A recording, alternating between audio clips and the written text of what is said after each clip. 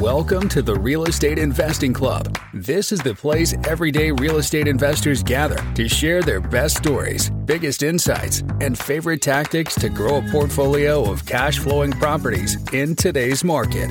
Here's your host, Gabe Peterson.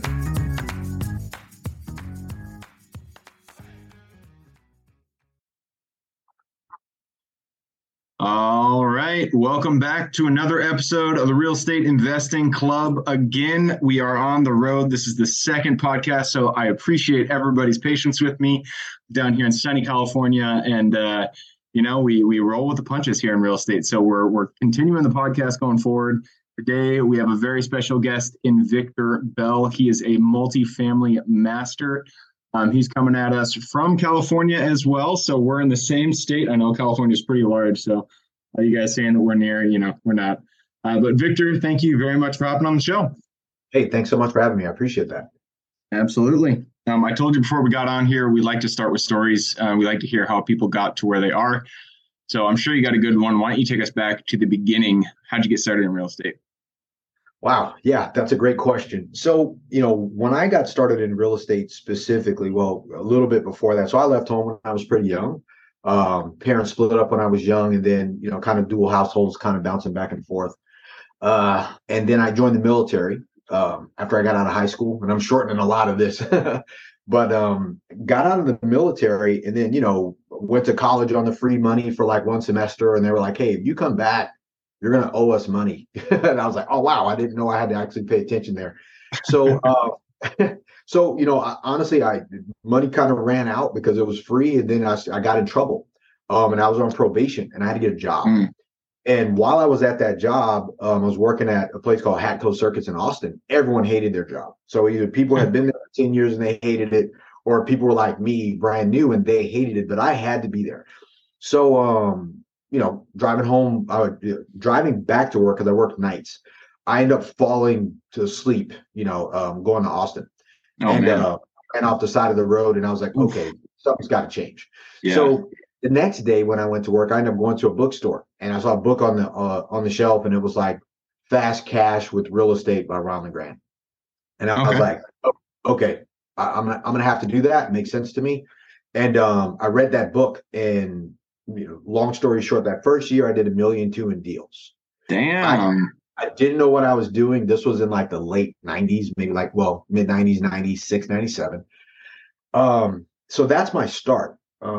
That's how I got started. So literally people just kind of helped me, because I was literally like, took a page out of the book, the script, cold calling, for sale by owners on the phone. I didn't understand market cycles at the time. I didn't know what was happening. But out of all those deals that I did, there was like one house in there and the rest of them were multifamily. They were like duplexes, triplexes, an 8-plex, a 16 unit, things like that in there. So I kind of cut my teeth not knowing what I was doing, not understanding leases or incomes or nothing. So, fast forward, years later, I had moved to Hawaii because I was stationed in Hawaii in the military. And it was kind of one of those deals like, I think everyone says it. If I knew then what I know now, I would do it different. So when I got back to Hawaii later, I was like, oh, wow, I'm going to do real estate here. So I did a lot of real estate in Hawaii. My strategy for doing real estate, because I do residential and multifamily, but multifamily is for my real estate fund. I do pretty houses. I'm not the guy that likes to do construction work, hence why, I'm a negotiator and I kind of negotiate the deals. I feel like a lot of us investors kind of learn the hard way that we're not supposed to be swinging a hammer. Yeah. After a bunch of roaches kind of, you open a drawer and roaches jump out and you're like, oh my God, you're like, all right, this isn't, what we wanted. So, doing all those deals in Hawaii, the deals that work the best for me were always multifamily deals. Hawaii is a really, really tough market. It's kind of like a other side of the world, New York. Like if you can make it there, you can make it anywhere story. And, but I did really well there. A little bit was the market, a little bit was just my drive. Like I'm pretty driven, and again, this is a full-time thing for us, probably like for a lot of investors when they get started, it becomes their occupation. They put everything into that. So 4 years ago, though, we sold our last apartment buildings. We had a partnership ended. We had been in those deals, like a portfolio of multifamily deals, and we made a lot of money. And then all of a sudden it was like radio silence. I was like, wow, what do I do now? And I started looking for bigger deals. And they just weren't, they weren't in Hawaii. That market's a little different. A lot of the deals have been, traded, condo converted, things like that. And told my wife, we had a situation that happened with it. I was negotiating on a deal, and I got off the phone. I was like, hey, you know what? We're moving. And All right. we're like, hey, we're going to go to California, because I saw the opportunity there. When I hit California, I was like, California's market for multifamily is 10 years behind where Hawaii Supply, is. right. Yeah. And, all the metrics are the same, demographics, boundaries are the same. Even the taxes are ridiculous. Everyone talks about the taxes. And I'm like, this is a light Tuesday in Hawaii. This is the same. You haven't been to Hawaii, buddy. So and I'm like, wow, this is great. So, that's why we came here, so we can get into bigger opportunities, bigger transactions, So that's kind of the short story of how I started into why I'm doing what I'm doing now. So, and it's been really exciting. A lot of lessons, and a lot of great opportunities. Yeah, man. It's, I love your story because it's, you have so many, well, first of all, the way it starts, so many investors, when we get started, we start because our backs are up against the wall. It sounds like you were in that same situation, in a job you didn't like. You had that kind of come to Jesus moment in the accident. What brought you, I know we're going back into the story a little bit here, but what brought you to real estate originally? Did you say you were reading books about, real estate investing, that kind of stuff? Yeah. Well, when I was working at that job, when I kind of ran off the road there, and then I went back, I was like, I got to do something else. So there was a guy there that did disk duplication, like back in the day, where you had to have like a burner, the stuff like that. So he was like, yeah. And I was like, why don't you let me kind of take that over? Like, let me see what I can do, and he hadn't did anything with it. And I ended up landing a couple of jobs. So we did the jobs while we were at that job, and we made some money, or I made some money for him. And he was like, okay, yeah, that was cool. But he didn't want to keep on going. So that was kind of big for me, because I was like, okay, I got to do something else. So it was just this drive. And finally, it was like going to the bookstore. I was like, there's something in here I can read. Like I'm one of those, I'm a guy that if I take on a little bit of information, I like things really simple, I'll just take it and run with it, So that was kind of it. So within there, and I think this is important to share with people. And like in the beginning, when I read that book, I negotiated in the newspaper somebody to sell me a property, which was the one house out of that portfolio of deals that we did. Same seller. And the guy said yes. And I was terrified. I was like, oh my gosh, like I don't have the money. I don't know what to do. Because this wasn't the time when people were assigning contracts. This was somebody tie up a property and have to go find the money and fix it. Right. So I cold call all of the people in the book. Also said call like mortgage companies and stuff, and ask them, do they have like, REO departments and stuff like that. So I cold call. This was back when the phone book was thick, and it was in Austin, Texas. I called all the mortgage companies in the phone book, and I got all the way from the A's to the S's before somebody actually was like, you don't know what you're doing, do you? Come to my office. And he became what gave it away, man? Yeah, he was like, how'd you even get this number? And I was like, the phone book. So he actually called me into his office. He was a speaker, and they sold notes and stuff like that back in the day. They had a mortgage company, and they were kind of a traveling education company with Ron LeGrand, just so happened. So he kind of taught me the ropes of like, hey, here's what you're doing right, and here's what needs to be adjusted. And he was like, oh, by the way, maybe I can find a partner for you to fund these deals that you did. So that was kind of my segue into it. So to your point, I thought it was important. That's also important to share. It wasn't just a book. It was also like I set on this other path. Like, what can I do? And then I had some success, but I found a partner, and he didn't want to keep going, but I did. Yeah. And real estate's kind of one of those deals where there's always someone out there that's willing to, find a deal, and the other partner is usually willing to put up the capital or raise money. And I didn't really know what I was doing at the time, that was how it works. Yep. And that's on the big level to the small level. Yeah, and I think another really important lesson in that story is that you didn't have the answers. And everybody, especially when you're just getting started, I feel like that's something you really need to keep in mind, is that no matter what you're doing, when you do it the first time, you're not going to know how to do it. You may know, like you said, you may know the outline of it. The next step is to do a syndication, but you don't know how to do that. It doesn't matter. You just need to take the next step in the line of the tasks that need to be done. And, the path will kind of create itself in front of you. And I like that about your story, is that you took action, you went forward, you didn't know exactly how to do it, but you got it done just by taking action itself. Yeah, absolutely. Absolutely. To that point, and I found this to be true too. So like really some higher level players that I actually know that, have thousands of units, some of my friends, they didn't know what they were doing either. And sometimes when you ask, like now, it's like, how do I do this? They're like, oh man, I don't know. Like they're honest, like they don't know, but a lot of people think that somebody truly does have the answer. And a lot of it is putting one step in front of the other, and you keep walking. And as you bump into something like, hey, you need this, we're asked like, what do you guys need from me so I can go get it? And just being honest with people, if you don't have it, just like, I'll go get it though. And I think that's probably important. Yeah, and that's why it's so important to have your mentorship group, have the people that you can reach out to, because you're not going to know the answers, but someone will. If you run into a roadblock at any point along a specific deal, along your career, you can reach out to whoever's in your group, and somebody's going to give you some good feedback that will illuminate that next step in the journey. So love to hear that from you. And it's awesome. You did 1.2 million deals in the first year. You said you weren't wholesaling. Was that flipping? What were you doing there? I held them. Oh, yeah, wow. Okay. So we held them and then, raised the rents, and eventually they sold off, but I kept doing that. Nice. So yeah. And the bigger picture was the house that I got inside of there was the first thing to go, because it was vacant. Right. And all multifamily stuff, I was like, oh wow, these things, they kept paying every month. So it wasn't flipping. Later it was, it started getting introduced as more knowledge, more information over time as real estate kind of took off, at least for me, was like, hey, you can assign a contract. Yeah. We called them assigning contracts at the time, not flipping. Right. I did a few of those, but I didn't know it then. But now looking back, the market tanked. So some of the stuff that, we were doing, it was like, I kind of stuck to subject to deals. And these are residential when I did residential. Subject to deals with selling them on a lease option, which is still rentals. And then, eventually they got cashed out or I resold them.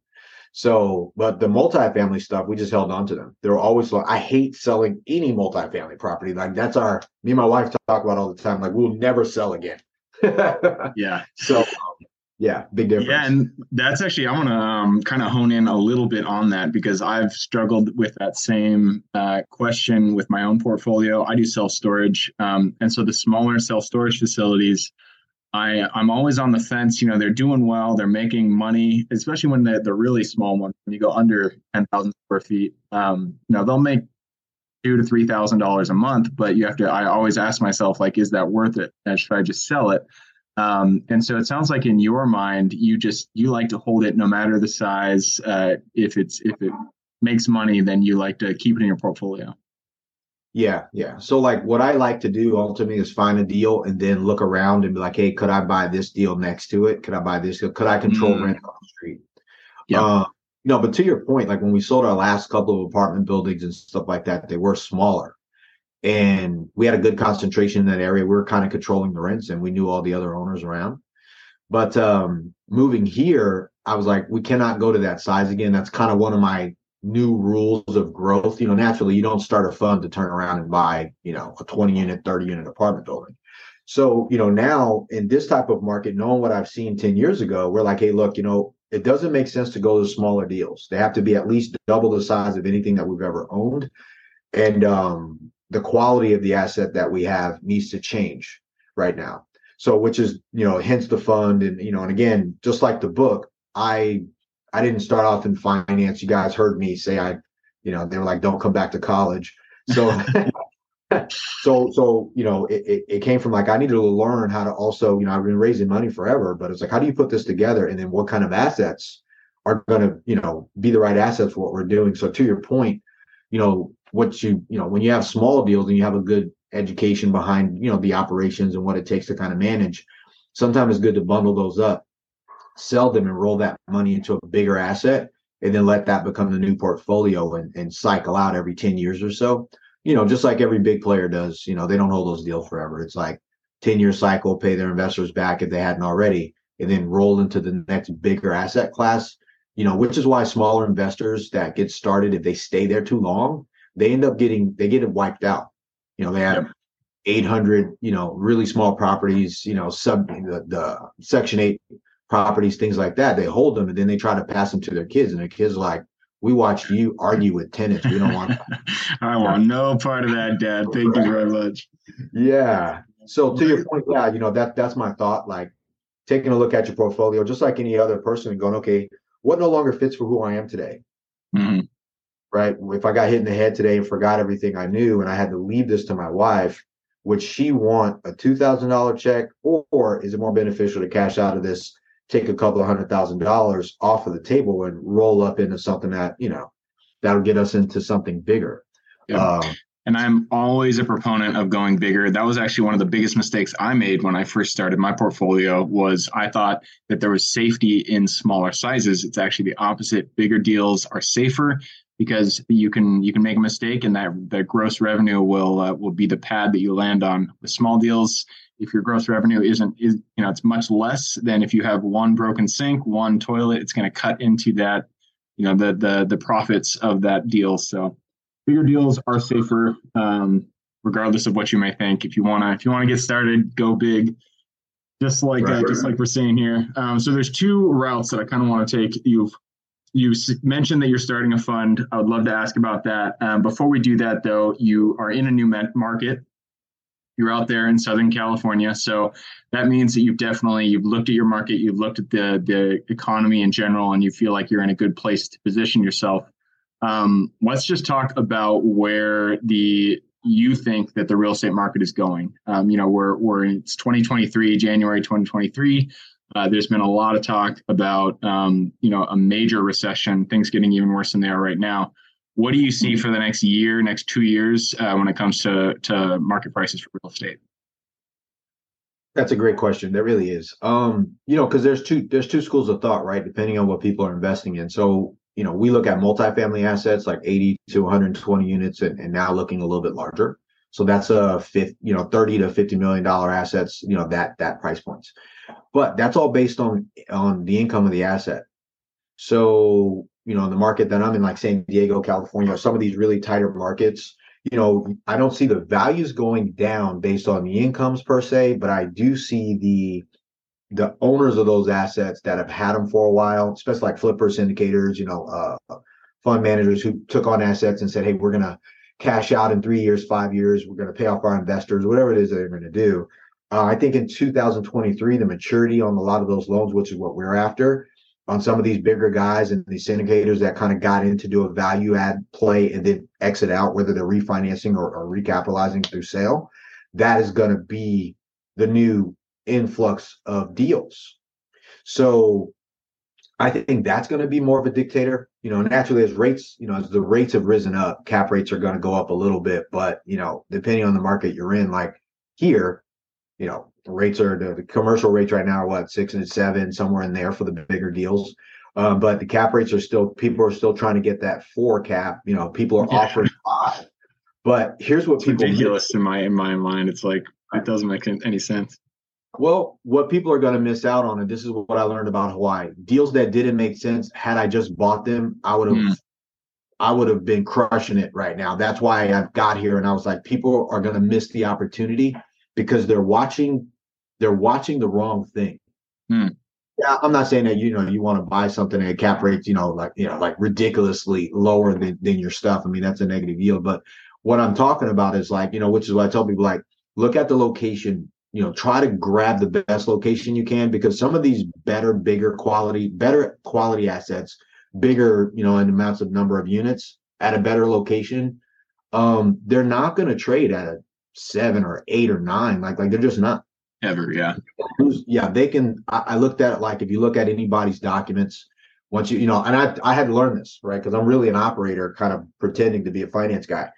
But when I was like, hey, when I structured our fund, because our fund's already launched as a $50 million fund, I was like, hey, these are the returns we got to promise our investors. So when I looked at other people's fund documents, and I was like, oh, they got to give them the same thing, 20%. Like they're taking a 20% thing. They got to give these guys 6% preferred return. then you just reverse engineer it and go, okay, well, even on an asset that seems to be overpriced, you can go into any, broker and say, hey, I love this deal. And here's what I'm willing to offer for it, knowing the fact that they've had to either, satisfy investor returns only 6%, even if they don't get to double up, or they're going to forego 20% of the profit because that was theirs and they just want to give their investors their capital and exit the deal and keep playing that game. So that's going to offer the opportunity on properties that probably most small investors will never get access to because they'll have to sell, or an institution will have to do, they'll write down the value of their property based on market valuations and stuff like that for the portfolios, get a list and go, you know what, get rid of all this stuff at the bottom of the list. It's got to go. Yep. Right. Yep. That makes sense. So I just took a peek at the clock. We are running it down. Before we move on to the next section, though, I do want to ask about your fund. It sounds like this is the first time you put one together. I've never put a fund together, so you're going to be teaching me in this situation. So tell us, how did the process go? What made you decide to create a fund? And just give us the overview of how it went. Yeah. Okay. So first, I found a deal. I found a great deal, and I spent a lot of time, building relationship with brokers, getting them to call you back on some of these bigger deals is like an art and a science in itself. So I went to some of my other investors that I've done a lot of deals with, and I was like, "Hey, check this deal out, man! It's awesome. It's it's 128 units, great location. This thing is beautiful, blah blah blah." And they were like, "Oh, we got to get it for cheaper." And I was like, "Man, I don't." They always say that. Yeah. They're like. And I had negotiated the deal, but I was kind of throwing my letter of intent on the table. And the more they were like, you got to get this and you got to bring this down and we got to get this. And it started making me realize, I was like, these guys just don't have the money. Rather than tell me, hey, Vic, I don't have the capital for that. They just beat the deal up and they made me feel that like I was an idiot. And I was like, I don't. So, right. So, after having those conversations a few times and they were asking for a little bit higher returns, lower price points. And I was just like, you know what, there has to be another way around this. Like, it's not the deal. It's not me. It's not none of that stuff. And then I started looking around at what other people were doing and they were either syndicating or they started a fund. This is before I had even considered it. I was just going to put a partnership together. And then, that was it. So I was like, why don't I just syndicate the deal? So I started talking to some other people, but even in syndication, it's transactional, which that was my commitment when we left Hawaii. I was like, I'm over chasing deals down. I want to sit on the other side of the table. So I talked to a few of my buddies who actually had a fund who, like, I'm sure probably like most people find out it's so taboo. It's like, what'd you do? And they're like, I just did this. And you're listening to them. You're like, okay. So really, I taught myself. I was like, I would put into Google, like, whatever company, fund one PDF and then click it. And at some point, because a lot of this stuff is all over online and it's public information, you can read them. So I read enough of them for them to all start to really look the same. Yeah. And then I called one of my attorneys that I had worked with in the past when I was going to do a syndication and we didn't do it. And I was like, hey, here's what I want to do. And, they told me, and I was like, what if I just did a fund? And they're like, yeah, you could. And I was like, all right, how much does that cost? Like, that's really the gist of it. And then they were like, oh, if you're going to raise money here, you're going to do this. And then I just stroked the check and did the paperwork. And they were like, everyone else was like, don't, like, a lot of my buddies were like, don't do it. Don't, like, just learn first, do this, do a deal. And I was like, I'm already doing deals for myself. I'm just going to use my money, start a fund. And just like I did in the beginning, hurt my way through it because I know the real estate and I can bring on professionals to manage the capital. And, where's the capital allocating? We're not raising money for someone else. We're raising money for us. So the level of trust in where that money is going into our deals is way bigger. Yep. So yeah. So that's how it started. I totally connect with kind of how that got started. I had that same thing happen to me. I was, working with individual JV partners to, I'd go to guys with high net worth guys who wanted to partner on deals. And I had a really good one and I knew it was good. And I went to one of my, partners, my capital partners who generally likes these kind of deals. And he said, no, it's not good enough, blah, blah, blah, blah. And I was like, no, I know this is a good deal. I ended up losing out on that deal, and they had it under contract days after for more than I had it under contract for. And I was like, man, we just lost out on the deal of the century. But it just made me realize it's because they don't have capital, whatever their reason. But the solution is to do something like a syndication or a fund or anything like that. So that deal I brought to my buddies and traded for 19, which is what I thought I was going to trade for 19 million at the time, which now looking back, they're like, dang. And when I talked to the broker, I was like, hey, what do you think that's performing at? Because he controlled the deal on both sides. And I was like, what do you think the NOI is now? And he was like, they've exceeded the NOI for where it needed to be. So based on valuation, at the time, and I called my buddies, I was like, if they come back to market, they'll come back to market probably somewhere around 27 to 20 million. Damn. And that was less than 3 years. Damn. And my buddies was like, you were right. Yeah, that's right. Remember that next time. All right. Well, Victor, that does wrap up our time. I'm going to have to push us into the quick question round. Are you ready? Yeah, absolutely. All right, let's do it. It starts with books. I'm a big bookie, so give me 2 recommendations, one for general life wisdom, one for real estate specific. Oh, wow. General life wisdom. I haven't read a general life wisdom book. That's fair enough. It can be from it doesn't have to be books. If you like podcasts, if you like, Discovery Channel, whatever. Any recommendation for general life wisdom, and then one for real estate. Yeah, you know what? Honestly, probably the best book I read, to be honest with you, was The Power of Now at the time when I was doing. Oh yeah, Eckhart Tolle. It's a great book. I had so much money, I felt empty.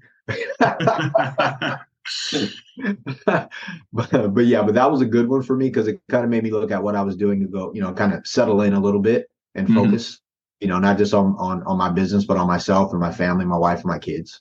Perfect. So, yeah. I love it. How about for real estate? Real estate book. Ironically, the book is called Invest. It's an audible book by I think one of the guys from the Carlyle Group. Okay. It's new actually, and I really like that book. And it's not just real estate. I mean, Sam Zell's on there, and I think Gray from Blackstone's on there, and they're kind of talking about their journey about being a good investor. But there's Larry Fink and all those big guys. But that's a really good listen if somebody's going to use a book. And just think about it like real estate alone, because we're all raising capital, we're all looking at assets, and what do the bigger people do, and then take a look at our own thing. So that was a great book for me. Cool. I love it. Invest. All right, that leads us to the next one. This is for your younger self. So let's go back to the Victor who was just getting started in real estate. He was just doing that first deal back in, we didn't even get a year, way back when. Go back to him, look him in the eye, give him one piece of advice moving forward. Spend more time raising money than finding deals. Great advice. Really great advice. Because once you have the money, you can find a deal. Well, I guess they're both hurdles that you have to overcome, but having the money is definitely one of the harder hurdles to overcome. All right, that leads us to the next one. This is Superman's strengths. We are all gifted with strengths that we uniquely give this world. So what is your Superman strength? Persistence. That is the one thing that I have on my side. I'm not smart, but I won't stop. So, it's actually hurt me sometimes too. Yeah, but it's one of the strengths you absolutely need in real estate is to be persistent, because things never go the way that you think they're going to go. So you got to have that persistence to just keep going when shit hits the fan. Absolutely. All right, and that leads us to the next question. This is mentors. None of us are islands. We all stand on the shoulders of giants. So who is one mentor who has contributed significantly to your career today? My wife, Sharon, she's been a great mentor to me. She tolerates me. I'm not an easy pill to swallow. And sometimes she tells me stuff, which, what I need to hear. And be honest with you, she's magic. She just literally lays in the bed because she's a realtor. And she's like, you know what? I think I'm going to get a lead tomorrow. And her phone will ring off the hook and she'll come dancing out of the room and be like, I got one. And I'm like, man, that never worked for me. So I think I'm going to get a deal tomorrow. Yeah. So, but she's been a great mentor for me because, again, she's my best friend and we talk a lot. And she kind of tells me the things that I need to hear in the moment. There's tons of them naturally, but she's the one that's closest to me that understands me the most. So, yep. Awesome. I love that. Yeah, and significant others, they definitely see you the most often, and they often see what you don't see. So their advice is usually, even if it's a tough pill to swallow in that moment, it's the right advice to the moment. Yeah, absolutely. All right, that leads us to the next question. This is the United States. It's a big place, a lot of square miles out there to invest in. So give me one metro you're most excited about investing in. San Diego County. All right, San Diego. I literally packed everything and moved here for that purpose. I really believe in it. I think it's going to be, over the next 10 years, it's going to be the new Miami, that whole craze that happened where people were leaving and stuff like that, just from what, I see by being on the ground, not just reading the media. That's going to be huge. So that's a place to continue to watch and invest in for people interested, guaranteed. Yep. Yeah. And San Diego is such a beautiful city. It's a great place to be. Absolutely. I love it. All right. That moves us to the second to last question. This is about tools. Tools are the backbone of every business. So what is one tool you could not live without? My phone. I know that sounds crazy, but my cell phone, like the fact that I can pick up my phone, I can talk to anybody pretty much that I want to on the planet, go to LinkedIn, Facebook, get in contact with them, any broker, any owner, and I'm a phone guy. So my phone is the number one tool. It's making contact and having a conversation with another human being. Those are important. So that's the number. Yep, that makes sense. Actually, I had an older gentleman on the podcast a while ago, and that was just what I was saying. It's just like, how'd you guys do business before there were smartphones? I just don't get it. It's just blows my mind. Yeah. All right, that leads us to the very last question. You've given us a lot of good advice, a lot of things for people to think about. I'm sure people want to reach out, get in contact with you. What is the best way for them to do that? Sure. A couple of ways. So they can go to bell-capital.com. That's our website. And on there, it's a schedule a call thing. Or they can get started and kind of go to the investor portal and take a look at the fund and the fund documents and the offering. They can email me directly at victor@bell-capital.com. And be honest with you, like I just said, my phone, I eat my own dog food. People want to give me a call, it's 808-778-1326. And I tend to answer. And if I don't, I tend to call people right back. They're welcome to text me, be like, hey, Vic, what do you have? Or what do you need? So yeah. And then I also have a book. If they want to go to that, it's bell-capital.com/book. And it's a free download. It's easy. You just put your name and email in there and click a button and the download pops right up. So that's it. But I'm pretty easy. Literally, you can just Google me and my number pops up everywhere. I'm not hiding. Hopefully as my firm continues to grow, I'm always going to be accessible no matter what. So, that's the business I want to run. I like that. Perfect. Sounds good. 808 number. That's Hawaii right there. Yeah, absolutely. It's not a spam number. It's real. Yeah. All right. bell-capital.com. I will put that URL in the show notes. So if y'all want to reach out to Victor, just go ahead and click a little more in the description. You'll pull down the full description, and in there you can find Victor's URL. Right on, Victor. Well, that wraps it up. Thank you very much for hopping on the show. Hey, thank you so much for having me, man. This is a great show. What you're doing for people out there is awesome. I wish I had this when I got started. That would have accelerated what I was doing, because I would have had more people that were listening and guys like yourself putting this out for people. Man, it's awesome. So I appreciate you for doing this. I really do. Yep, absolutely. I appreciate that. For everybody who's here with us today, thank you guys for showing up. You are the reason we do this. So if you guys have any questions whatsoever, reach out to me, Gabe at therealestateinvestingclub.com. And if you guys want to support the podcast, all we ask is that you give us a like, share, subscribe, all that jazz on Apple, whatever you're listening to this on. Other than that, I hope you guys have an absolutely fantastic week. Keep rocking real estate, and I look forward to seeing you on the next episode. All right, before I officially sign off, I have a quick announcement to make.